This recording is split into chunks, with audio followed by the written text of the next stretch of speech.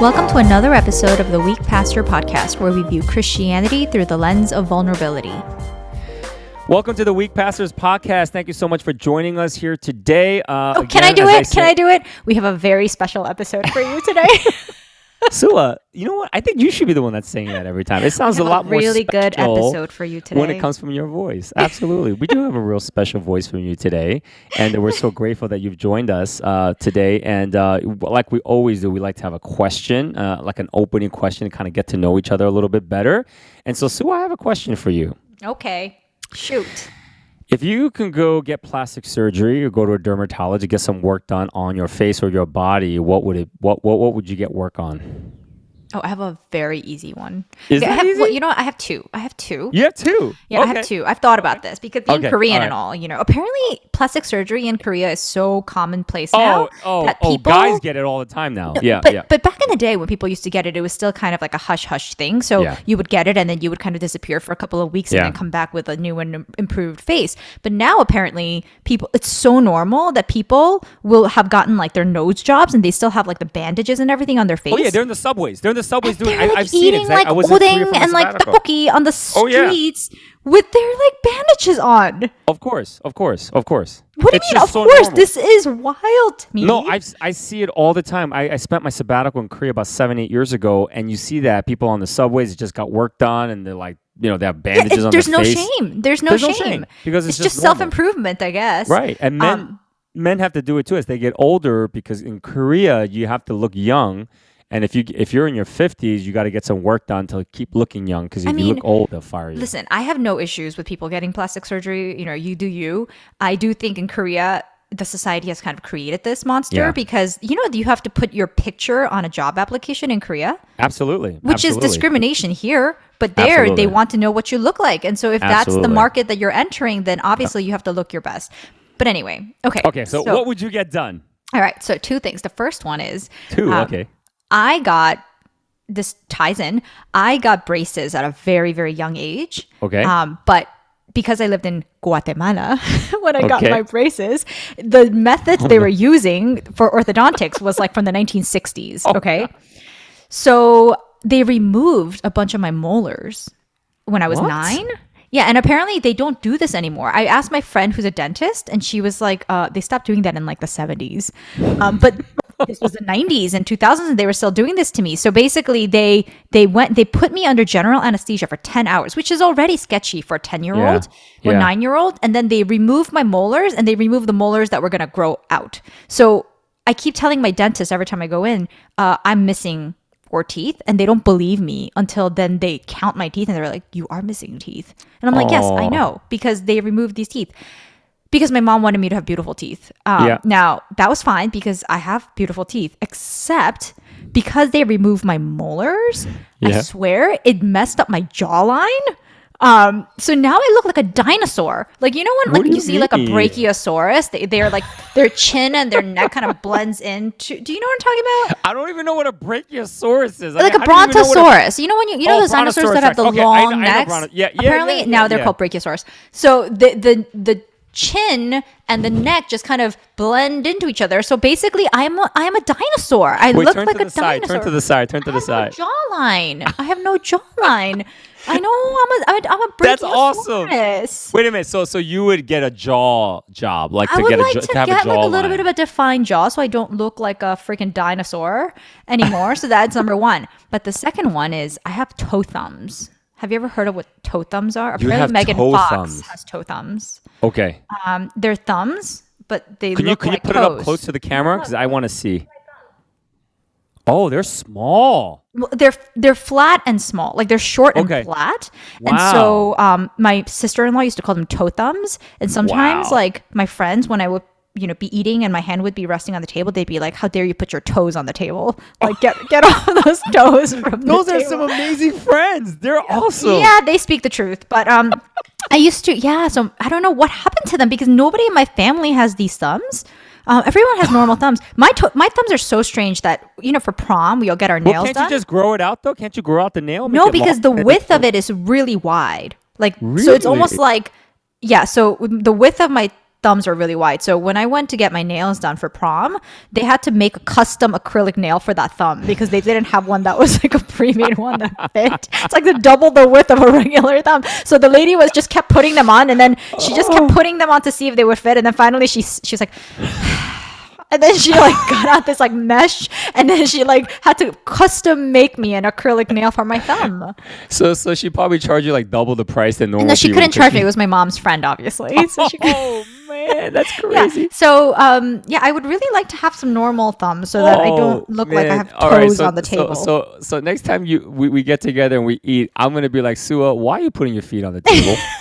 And then I'll just cry because it's trauma from my childhood. I love those friends. But it's but I think it's a much bigger thing for me though, because I remember I asked John recently, I said, would you rather have like our girls have my thumbs or like club feet? And he's like, what's wrong with your thumb? Who cares? Like there's like actual issues with club feet. I was like, oh, I guess it's a bigger thing for me than like other people. What's club feet? I've never heard of that. I don't know. I heard bunions? It's like a thing. Is that bunions? No, I don't think so. Or like web feet maybe. Oh, okay. But yeah, my thumbs. Wow. But the fact that you can just share it so openly means that you're okay with it. It's cool. This was a journey, PP. When I used to do push-ups when I was younger, I used to tuck my thumbs inside my fingers because I'd rather have 4 fingers than a demented finger. Like literally, I used to when I was like in gym class and stuff, I would hide my thumb because it was so embarrassing. But now I'm kind of like, this is who I am, and I'm a brachiosaurus with deformed thumbs. That's right. Right. And listen, but this is what my wife says sometimes when I make fun of her about certain things too about it. She said, well, you know what? Like about our height, she goes, God's just. God's just. I don't even want to know what she's implying. What that means that you can't have everything. So Suah, she's got everything else. No, Suah, you cannot have everything, Suah. So God's just. You know what I'm saying? He's just. Yeah, I mean, all right, you can't be perfect, right? Yeah, so well, God's just, but the orthodontist wasn't very just. Okay, so he screwed up my jawline. But he had to give you toe thumbs because if it wouldn't be right if you had everything like intact and stuff like that. So yeah, that's what I tell myself. God is just. That's what I tell myself to cope with the deformity. So yeah, this jawline thing is interesting because recently my Christian has a really nice jawline, by the way. He does have a really nice jawline. I've seen them in pictures. Have you seen it? Okay. Yes, so they're visible from 3 miles away. Okay, so I never knew that was a thing, but there's guys at his school, they go to him, there's like, wow, you have a nice jawline. And I'm like, what? Why would guys? This is a big thing.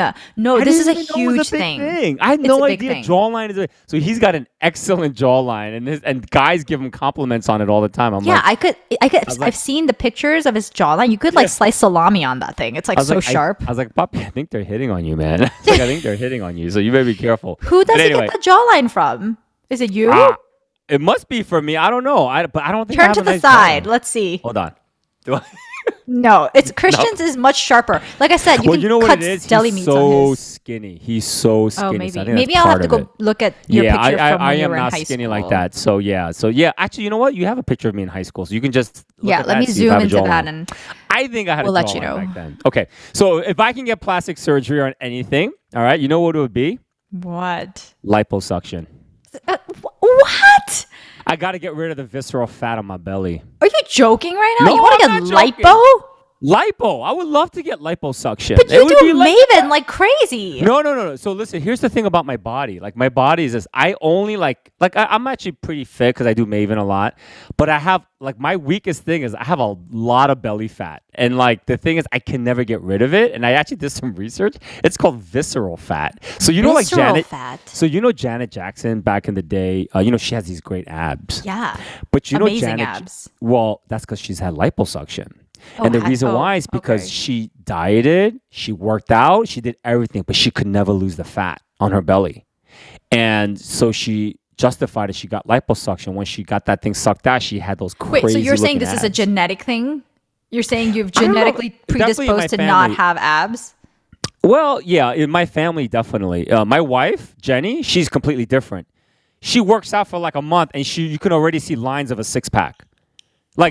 Like that's why I told her we need to go to a tropical island at least once a year because the only time she wants to work out is when she's got to wear a bikini, and if she doesn't have to wear a bikini, she doesn't work out. But when she works out for a month, you can start seeing an outline of a six pack on her belly. Well, you don't think maybe so? Okay, one time I did this thing called the abs diet, and basically they tell you it's all nutrition. Actually, if you really want to talk about fitness and abs. Everything else, fine, maybe not. But abs, you really, if you want strong abs and that are visible, you need to not eat certain foods. It's all sugar and carbohydrates. You got to cut those out. But PP, I know what you eat. And there was one time I went to that conference with you, and you ate. What did I eat? Oh my gosh, you ate. You ate a 6-foot sub from Subway, but you wanted tuna on both sides of the bread. And then you finished the whole thing, and then you said you wanted to die. Like you were sitting there, like my stomach is going. Wait! Oh, I bought 2 footlongs. You put tuna on. So usually they get like a foot long, and then they put tuna. But you asked for tuna, like double the tuna. So there was like tuna on each side of the bread, and you ate it in like 10 minutes. And then afterwards, you were like, "I don't feel so good." Yeah. So listen, if you do that, you're not gonna have. It's not visceral fat. It's just fat. So listen, I'm sorry, I have to tell you. No. Visceral fat is legit. Google it. But here's the thing: even when I did the Maven project for like the 6 months, and my diet was perfect for 6 months. Perfect for 6 months. That's true. Yeah. No abs. No abs. When I was young, and I was like 140 pounds and 6 feet 4 inches tall. Yeah. I never had abs. Really? I had no stomach, but I never had abs. I never had a 6-pack. My son, he doesn't really do much sit-ups, but he's got a 6-pack. I think that might be a thing. He takes after my wife's genetics. He's got my wife's genes. So he does a lot of pull-ups. He doesn't do a lot of sit-ups. He does a lot of pull-ups, but that just a little exercise, and he's got a 6-pack. I think that's true. Me, I've never had a 6-pack in my entire life. So if I could do something, put that vacuum in my stomach and suck the fat out, baby. Suck all that black, dirty fat. Let me see my 6-pack. That was what I would do. My dad has a humongous belly. He's always had a humongous belly. We used to joke that he's pregnant, which is actually a terrible thing. Not the fact that we're joking, but the belly itself is terrible because apparently... Yeah. It's the abdominal area, the fat there is the biggest risk for diabetes and heart disease, apparently. Yes. But my dad is fit everywhere else. Like if you look at him from the back, he looks really slim. I'm the same way. But you do not know. You have to understand. This is a big belly, like a big belly, to the point where my parents, when they moved to Korea, my mom said, "I'm married to the fattest person in Seoul," because it's like a really big belly. So my mom used to always make fun of my belly and be like, "Your belly is so big, but you got it from your dad." And so genetics is like a total. Genetics is thing. For real because my mom is so skinny, but she got a massive belly, and I get that from her. She got and it's not like how some guys they have like very like. It's a big belly, but it's like really hard. That's what my dad has. Yeah, no, that's not me. Mine is very soft and blubbery. So my Jenny will say this, and my kids will say this all the time. They say, Jenny would be like, "Man, you work out like 4 or 5 times a week. You eat pretty good. I don't eat the way you eat." And she goes, "I can't believe you cannot lose your belly." And I'm like, "I just can't. I can't." So it's just I've just accepted it. It keeps me warm in the winter. Really enjoy in the winter. Just in the belly area. Really, really warm in the winter. So I just accepted it. Yo, stick that vacuum tube in my stomach and let's go to town. If it was free, I'd do it. I'd do it for free. Stop, you would not. Kanye West's mom died from liposuction. Is it dangerous to do liposuction? Well, I don't know what happened to her. I think she must have died from the anesthesia. Yeah. I'm not actually sure, but it scares me. Like the whole idea, I would have done, because I grew up with a mom who valued beauty and a culture that valued beauty. Yeah. And I have not actually I'm scared to say this ever since you told me that Jenny told a nameless friend that when he said he did not do any plastic surgery, she just looked at him and was like, "Yeah, it looks it." Like I can tell. So I don't want to say this to you in case you say that to me. But I also have not done any plastic surgery. But the only reason why I haven't probably is because I'm so scared of going like under the knife. Like I'm so scared. Let me just encourage you, please don't ever do it because you don't need to. Okay, because that would be horrible. Say that though. People, you know what? That's a whole. You know what? Let's do an episode on plastic surgery. Right. Oh, okay. I have a lot of thoughts about it. We got to get to our topic here. Yes, all right. Now we're going to switch a little bit. We talked about body trauma. Now we want to talk about church trauma. Church trauma. Well, listen, I think all of us could probably, if we could get on this mic, we would have a story where we've had a traumatic experience at church, whether it was through pastor, whether it's through a leader in the church. And church trauma is real. It's something that we cannot downplay. And I wanted to kind of talk about that today. And I was hoping maybe, Suah, you could share something, or maybe an experience you had or one of your family members have had who've had some church trauma. And I wanted to share mine as well and kind of figure out how we were able to kind of deal with it. What was some of the side effects of it, but how do we maybe overcome it? And maybe that can encourage some of us, because some of you might be listening. You might have said, I'm done with church. I'm never going to church again. I have a close friend where he's a pastor. He got fired from his church, and his kids are like, I'll never go back to church again because the way they hurt and destroyed our family. Man. And I don't blame them. I mean, and they had to go through years of therapy because of what happened. And so I don't blame, I understand, but we have to get past it, because again, church is Christ-centered. Christ is the head of the church. And so we have to figure out a way to heal from it. So anyway, so why don't you share, have you had a personal experience with some church trauma?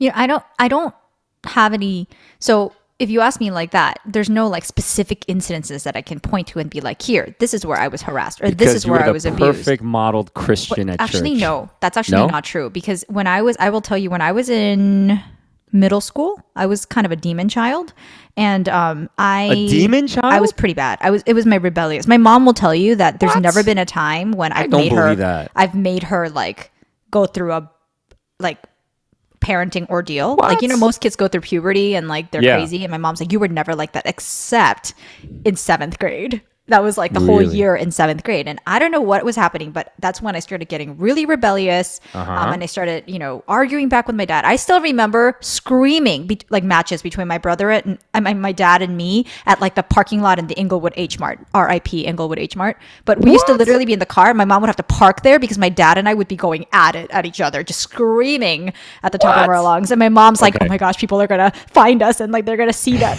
because we're in H Mart. I'm like, you could have parked somewhere else then, But anyways, but most of our fights were because I could not get along with the youth pastor.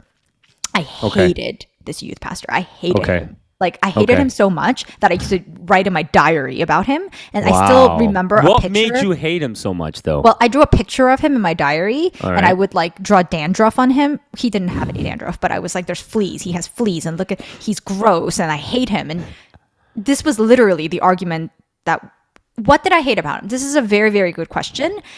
I think that in retrospect, let me just say this, okay? What? So that's your dark side. Your dark side, you drew pictures of him with dandruff. Give me You're such a good person. I was in 7th grade. I was in 7th grade. What could you possibly think of in 7th grade? I mean, a lot of things. I would be picturing a lot of other. I picture him like getting hit by a car and his like intestines are all coming out in the street or something like that. That's really gory. So well, I don't know why you have to go there. You were so funny. You're like, I hated him. You know what I did? I drew a picture of him with dandruff. I'm gonna try to find this picture. I'm gonna find this picture, and I'm gonna post it on our Instagram to prove to you that this is what I did. No, right, but ahead. I think it was, so he was a very, remember, I went to a Korean church. Yes. And the youth group was in English.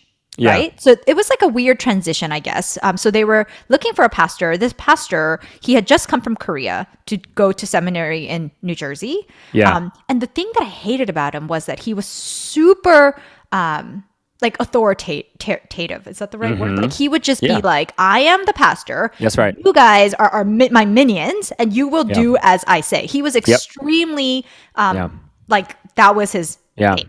And I don't think that necessarily works well in a group of middle school children who are just starting to kind of find their voice and try to become, start that journey to becoming an adult.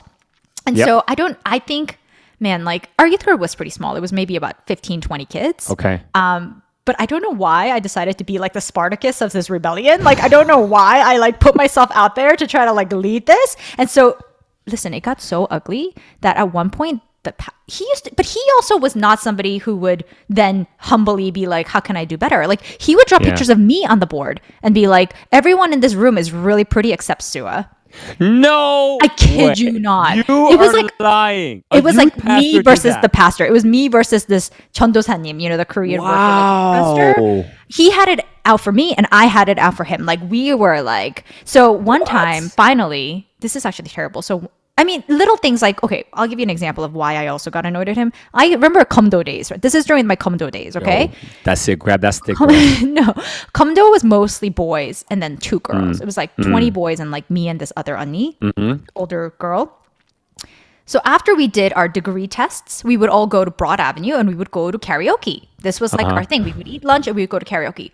So this particular day we were doing that. He lived in Palisades Park. So he calls my mom and he's like, I don't know what you're doing, how you're raising your daughter, but I just saw your daughter gallivanting around Broad Avenue with a bunch of boys.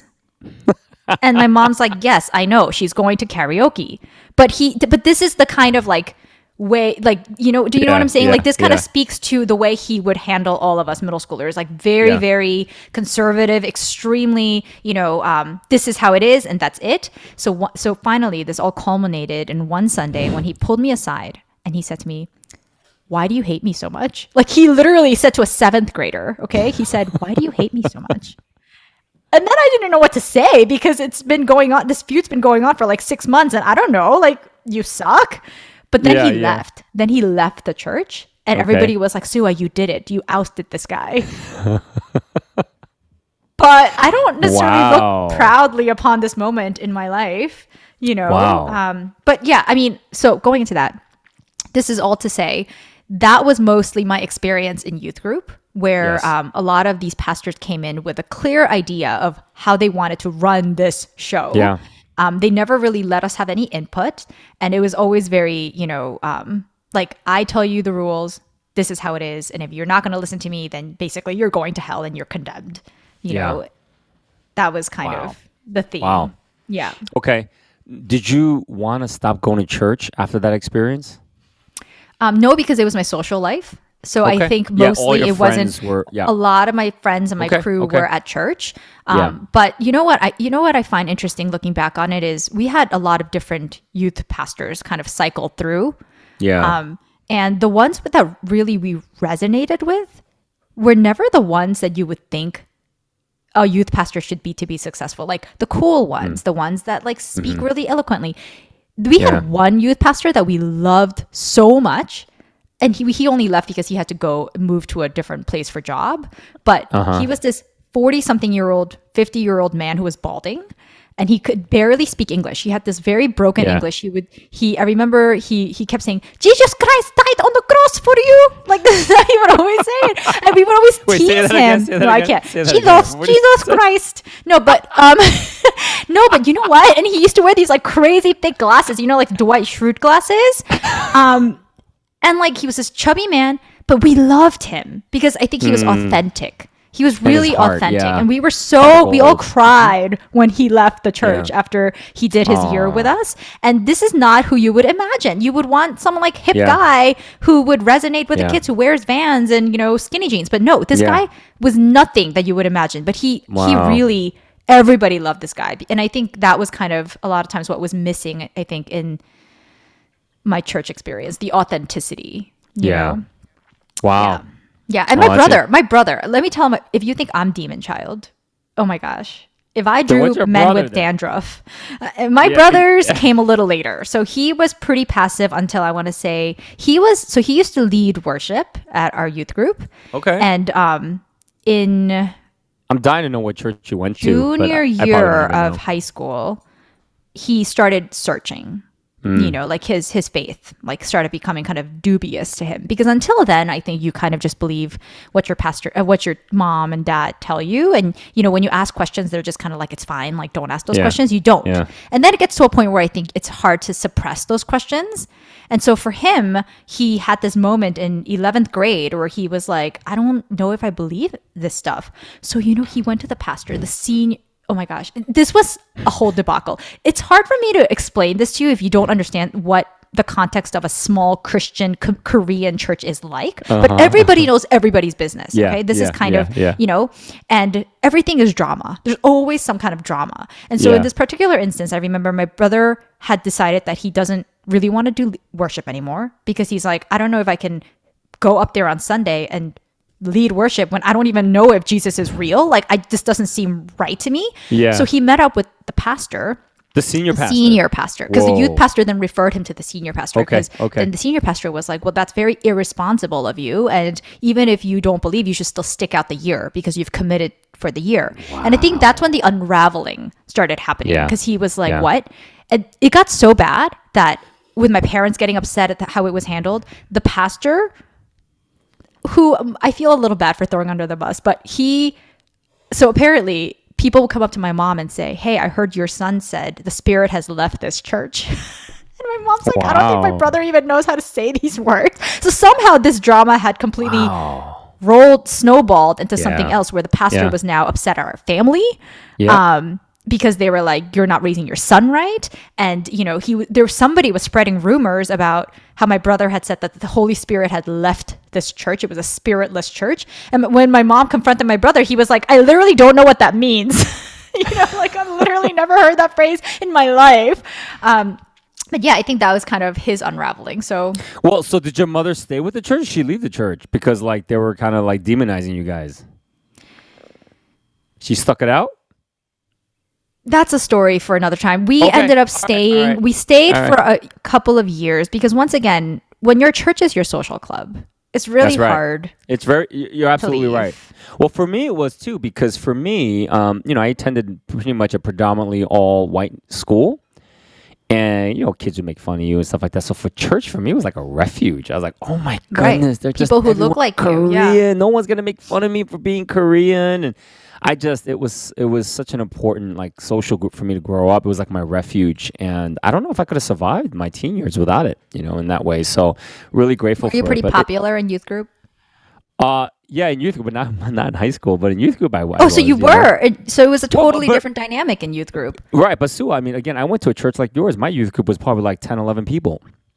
And so we were just like, we were a very tiny little church. And so like I was just really good friends with the pastor's kids. So because I was so tight with the pastor's kids, I was naturally just, in with the other 6 or 5 people that were part of the church. So it wasn't like I don't know if there's a popularity thing in a church that's that small. It was a really small. I went to a church in Demarest, and even the adult service was like 20, 25 people. So Oh, it was wow. a really, really tiny church. That's but really small. I loved the pastor's kids. We had a really good friendship, and so I always stuck by it. And then I kind of brought people from my school there, and and stuff like that. And then we started to get more Koreans and stuff like that. So that was pretty cool. So, but anyway, yeah. So I just audience, listen to me. I'm being very serious here. If you ever see a picture of yourself that Suah has drawn of you and there's dandruff on that picture, she hates your guts. Okay, just know that she hates your guts. I still can't. I think that's hilarious, Suah. You are so innocent. I'm gonna find this picture. I'm gonna find this picture for you, listeners. I'm gonna do this for you. No, but like so it's amazing. You're awesome. You're awesome. So listen, now if you're I making me second guess the vitriol I had for this guy. Yeah. There was no vitriol. You didn't like him, but there was no vitriol because you don't draw dandruff on somebody if there was vitriol. But I made him leave. I was so toxic that he left the church Right. eventually. Well, I don't know. He might have gotten a better opportunity somewhere else, and he's like, "I'm out of here, man." Do you think that I've completely like changed the narrative to fit what I believe? But actually, he got like a really great offer to be a senior pastor somewhere. Well, he might have gotten an offer to be a better youth pastor at a bigger church. That's what might have happened. But who knows? Who knows? But I'm You've sure completely you guys opened my eyes to a different possibility. Well, listen, if he drew a picture of you on the board and said everyone else is pretty except for Suah, that's pretty. I think that would be pretty traumatic. Well, he was pretty petty too. I mean, obviously, I was petty, but he was pretty petty. Okay. But I just want to say, yes, the whole entire youth experience was just interesting for me because I'm sure the whole church retreat. You go to the church retreat. You don't sleep for 3 days, so you're like half delirious by the time it's like your last night, and then they tell you to write your sins, and then you write all your sins, like that time you were mean to your brother. They force you to cry and wail. They don't even need to force you because you're delirious from sleep deprivation at that point. So you're just like your hormones are completely out of whack, and then you tell you to write all of your horrible sins. Of course you're gonna cry. Somebody who's listening to this right now, like, wait a minute, I'm a part of a Korean church. Oh my goodness, that's exactly what we do. The last night we all cry. So no, I think that's actually why one of the things that I remember. Okay, so confession. When we first came to Metro, one of the things John used to say is, I don't like that the service is sometimes very emotional. And I was like, but emotion is part of life. Like, why don't Yeah. you like that? Yeah. And then we realized it was because it reminded him of the times in youth group Yeah. when everything was so emotional, but it was Yeah. only emotional. Yeah. It Yeah. wasn't Yeah. emotion in addition to, repentance and spirituality. It was literally just emotion. And then you would have this cathartic moment where you cry a bunch and then you feel Yeah. like really better about life because you've cried. And then Yeah. you're like, I'm reformed. But actually a lot of times I think it was not. It was just Yeah. emotion. And I Oh. think that's, like a nameless nephew of mine, though I have two only. Process of elimination here. Yeah.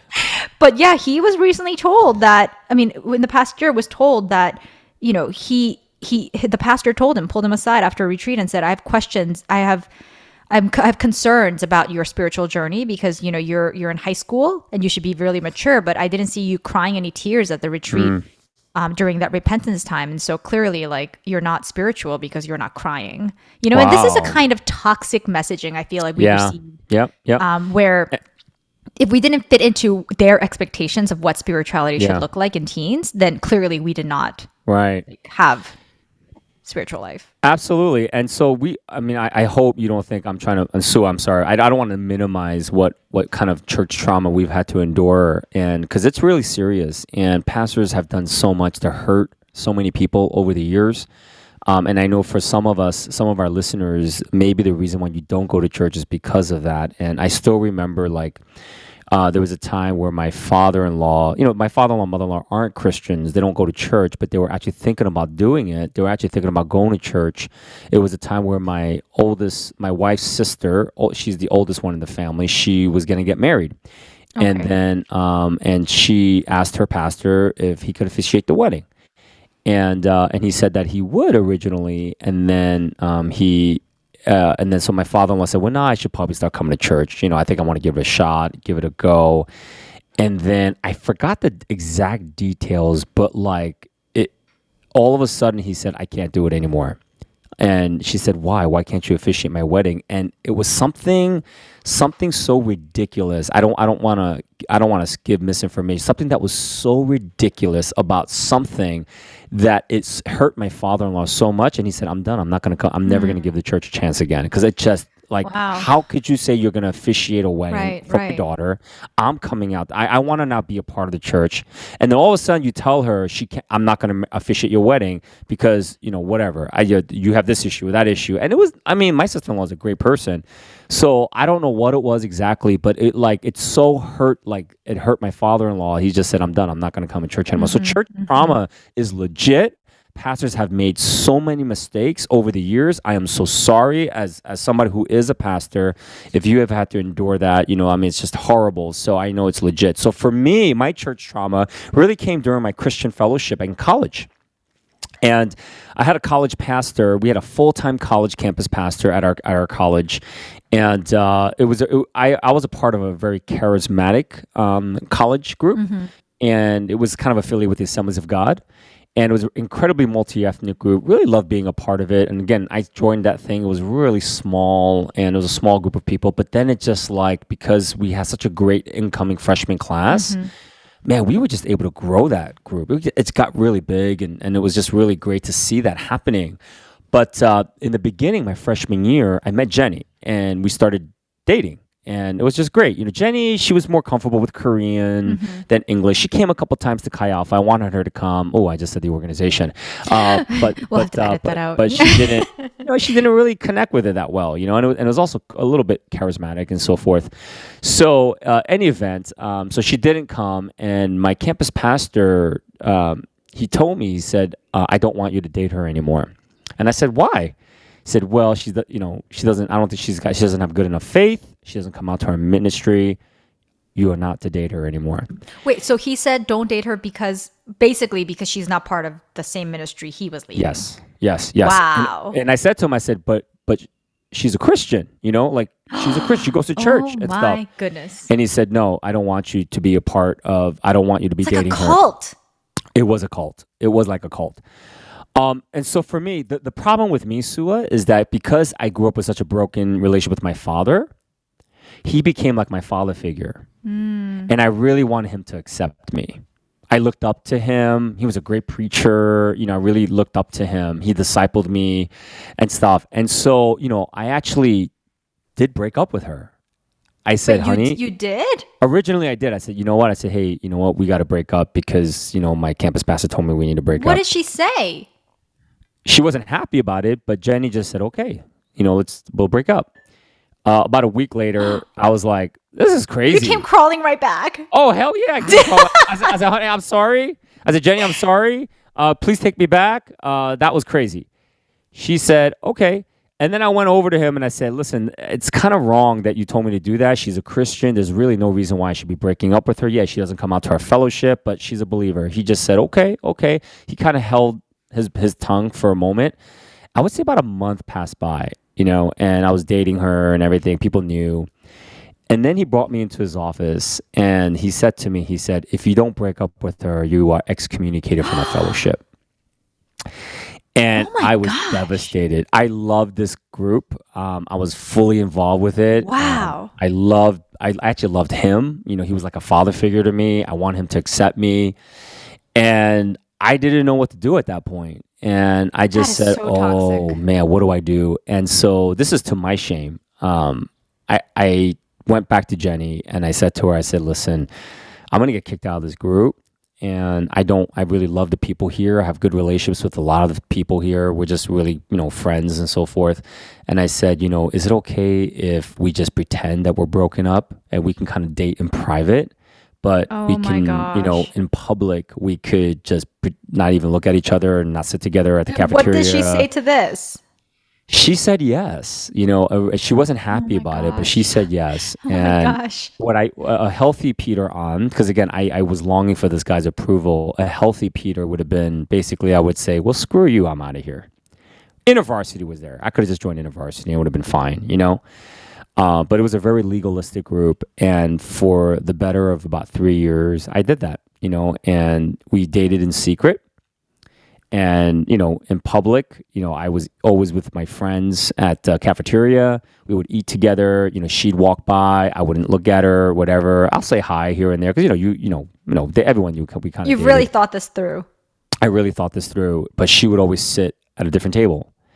And, she went to college with her sister, so her sister knew that this was happening too, and stuff like that. And it never dawned on me, Suah, to and this is how messed up I was. It never dawned on me to really think how much this was hurting Jenny and making her feel, and it was just awful. And I did that for the better part of 3-4 years. And wait, what? And, hold on.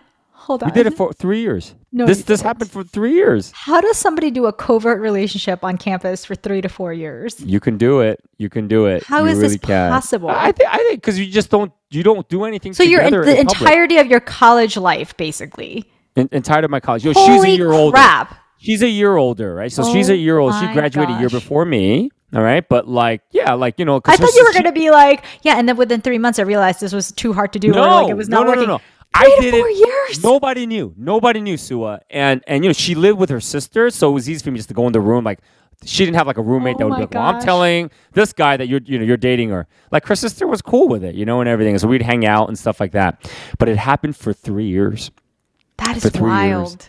And it did something to my soul. But it was this traumatic experience for me, and I think part of it was that I'm not going to blame this pastor as much as I blame myself. Because I should have just said, screw you, and walked away. Wait, so how does this culminate then? So how it culminates basically is that I lived with that secret for a very, very long time. Very long time.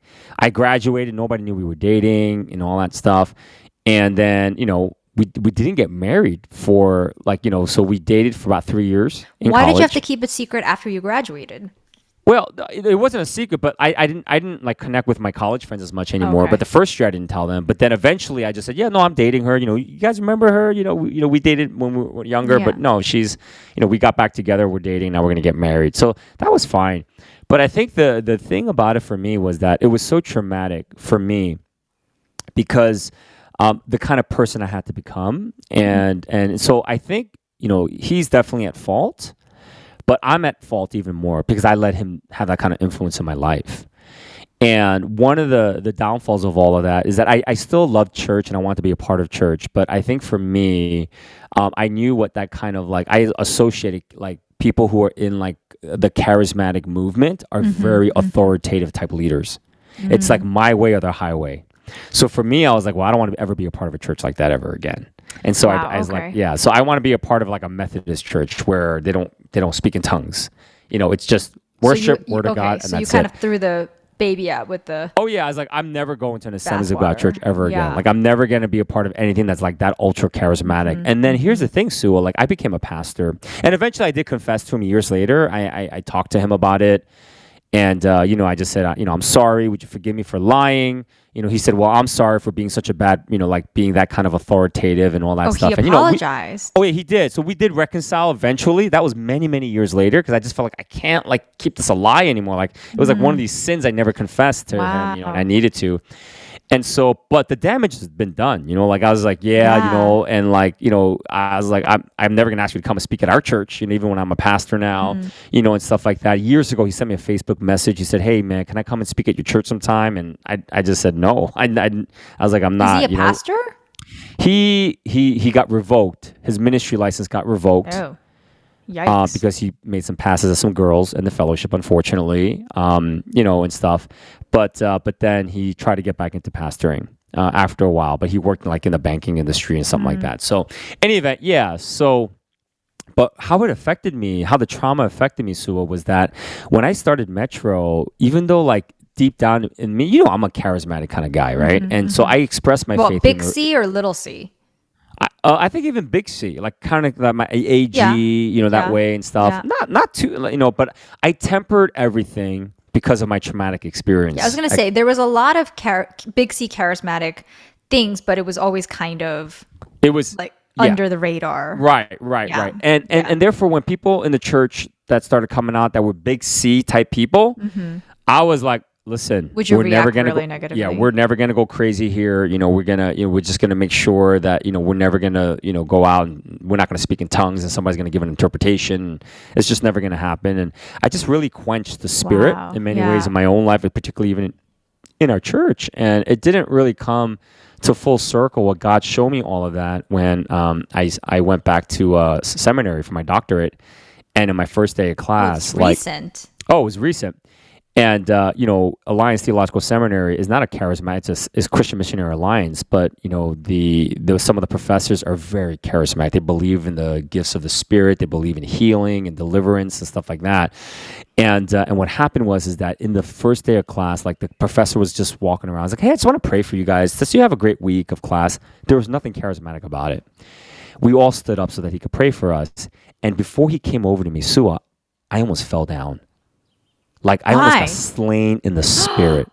Oh my goodness. And I was like, what is going on? And so what I had to do, I had to grab my desk and I'm like, what is going on here? I can't even stand up.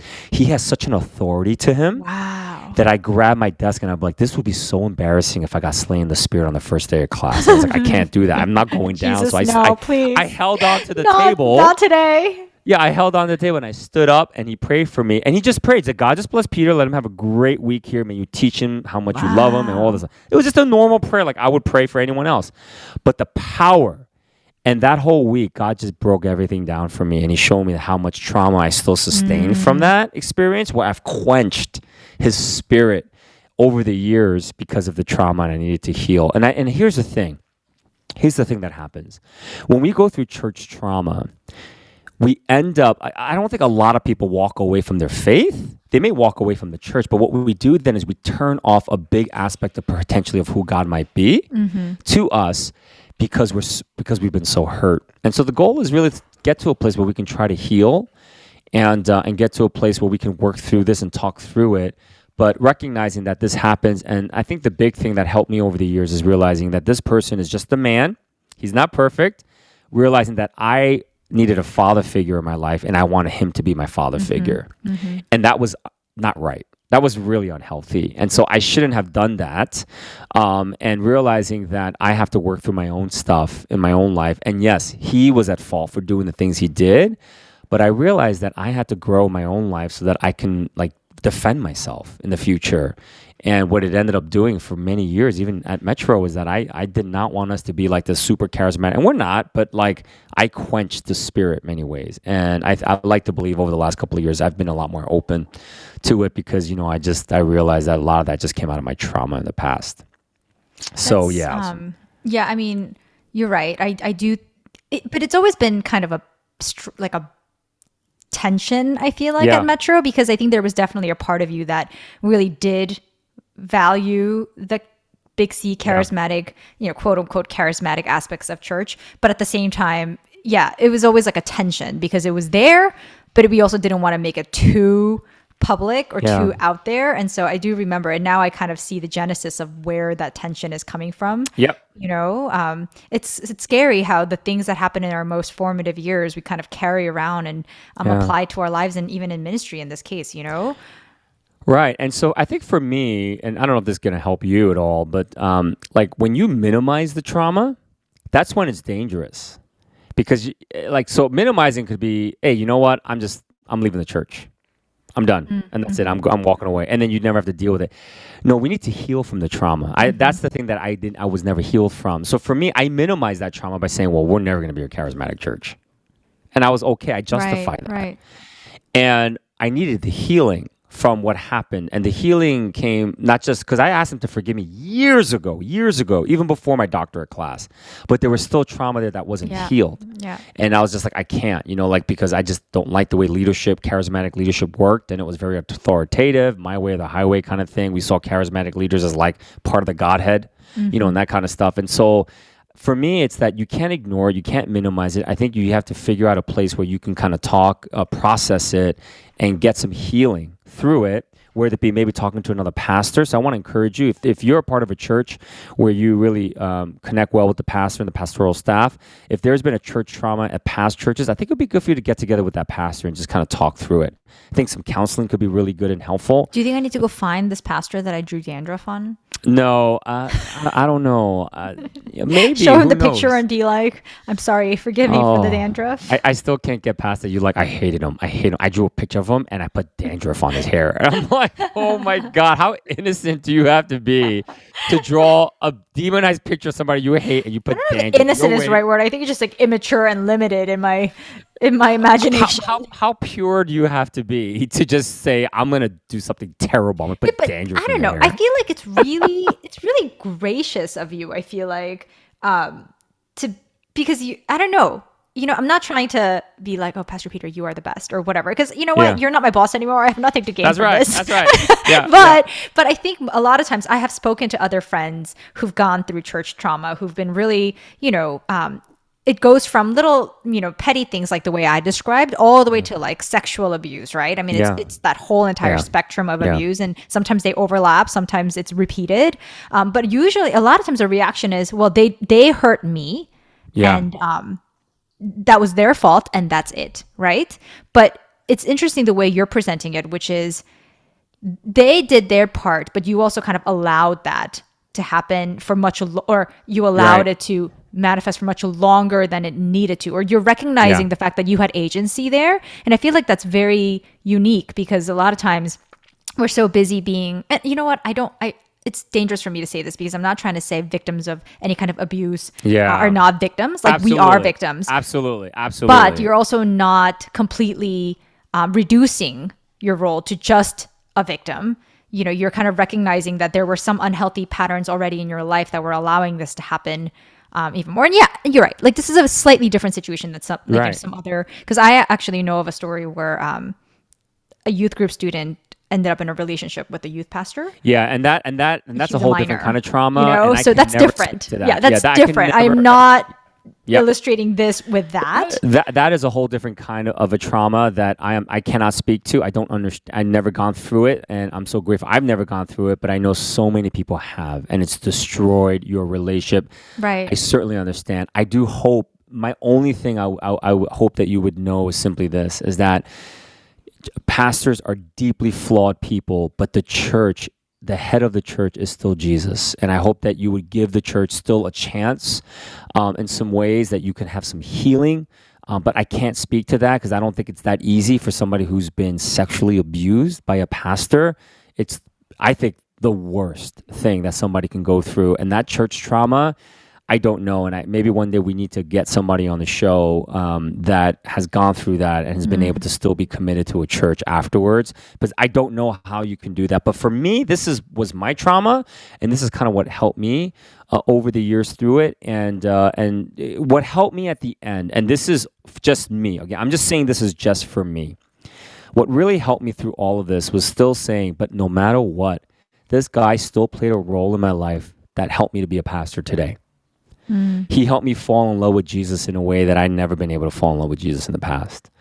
He would say some prophetic things to me. He would say, Peter, I pray for you. And every time I pray for you, I always see you standing in front of a large congregation. Oh, wow. And he said this to me when I was in college. I was like, really?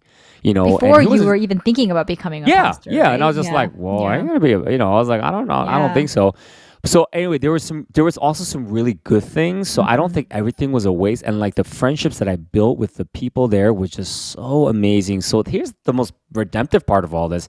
God could even redeem anything that's broken and awful and lying. Because I was lying for 3 years. I was going to say, you can say this now because, you still got the girl. I mean, imagine you had, Jenny had dumped you. Then what? Thank God for, that's why she's a saint. She's a saint for not breaking up with me, man. I thank the Lord for that. But at the end, like, I just, I still encountered God and I was able to grow and stuff, but there was some healing that I had to go through. And I hope that if you've gone through some church trauma, please let us know. Love to hear from you. Send us an email. Go to weakpastor.org. You can send Suah and myself an email or info@weakpastor.org. I think that's an email address if you want to, and we will both get the email. But we'd love to hear from you of any type of church trauma that you might have gone through. And if you've gotten through some of that stuff, lessons you've learned, please share that with us. We'll make sure we mention that in our future podcast. So that's really, I think we got to kind of wrap up now. But Suah, is there anything else you have? Anything else you'd like to just say to our audience before we close it up? No, I mean, I always say no, and then I do this whole spiel. You're like, is there anything else you'd like to say? I'm like, no, but here it is. But yeah, I guess yes. It kind of reminds me of the first episode we did when we talked about all those spiritual giants. Yeah. And in a way, yes, they were not direct abusers to us, but for some of us who really took their books and their lessons and their teachings to heart, and they were really formative for our spiritual growth, it feels a little bit like we were kind of cheated or betrayed, right? It feels like a personal betrayal, even though it's technically not. Yep. And but I think the principle is probably the same, which is, for me, for example, if I talk about like Tim Keller, who has not fallen, God forbid he would ever fall. He's great. But yes, there been times when he became an idol in my life where I was trying to put things that only God can be in my life on Tim Keller. Yes, there have been. And I think a lot of times the danger is like if we are asking for things that only God can give us and we're seeking them in people, whatever that might be, it's a very, very treacherous and dangerous road, because at the end of the day, people are flawed and people will still hurt us. And but yeah, I mean, hopefully you can continue to still have faith that it's God at the end of the day. It's not people, right? So we're looking to God. It's easier said than done. It is. And if we can all find our commonality in our weaknesses, in our brokenness, then I think there's hope. Because if we continue to find our commonality in our strengths, then we often, look at people and pastors and clergy that they got to be perfect, but we're all just broken people. And so if that can kind of bring us together, I think there's hope for the future of the church, and there's hope for even when we go through traumatic experiences in the church, that we can heal from that and move forward and continue to connect with God and continue to serve and love and be a part of the church in every way. So thank you again so much for listening, and we hope that you'll join us again next week. Take care. Bye-bye. Bye-bye.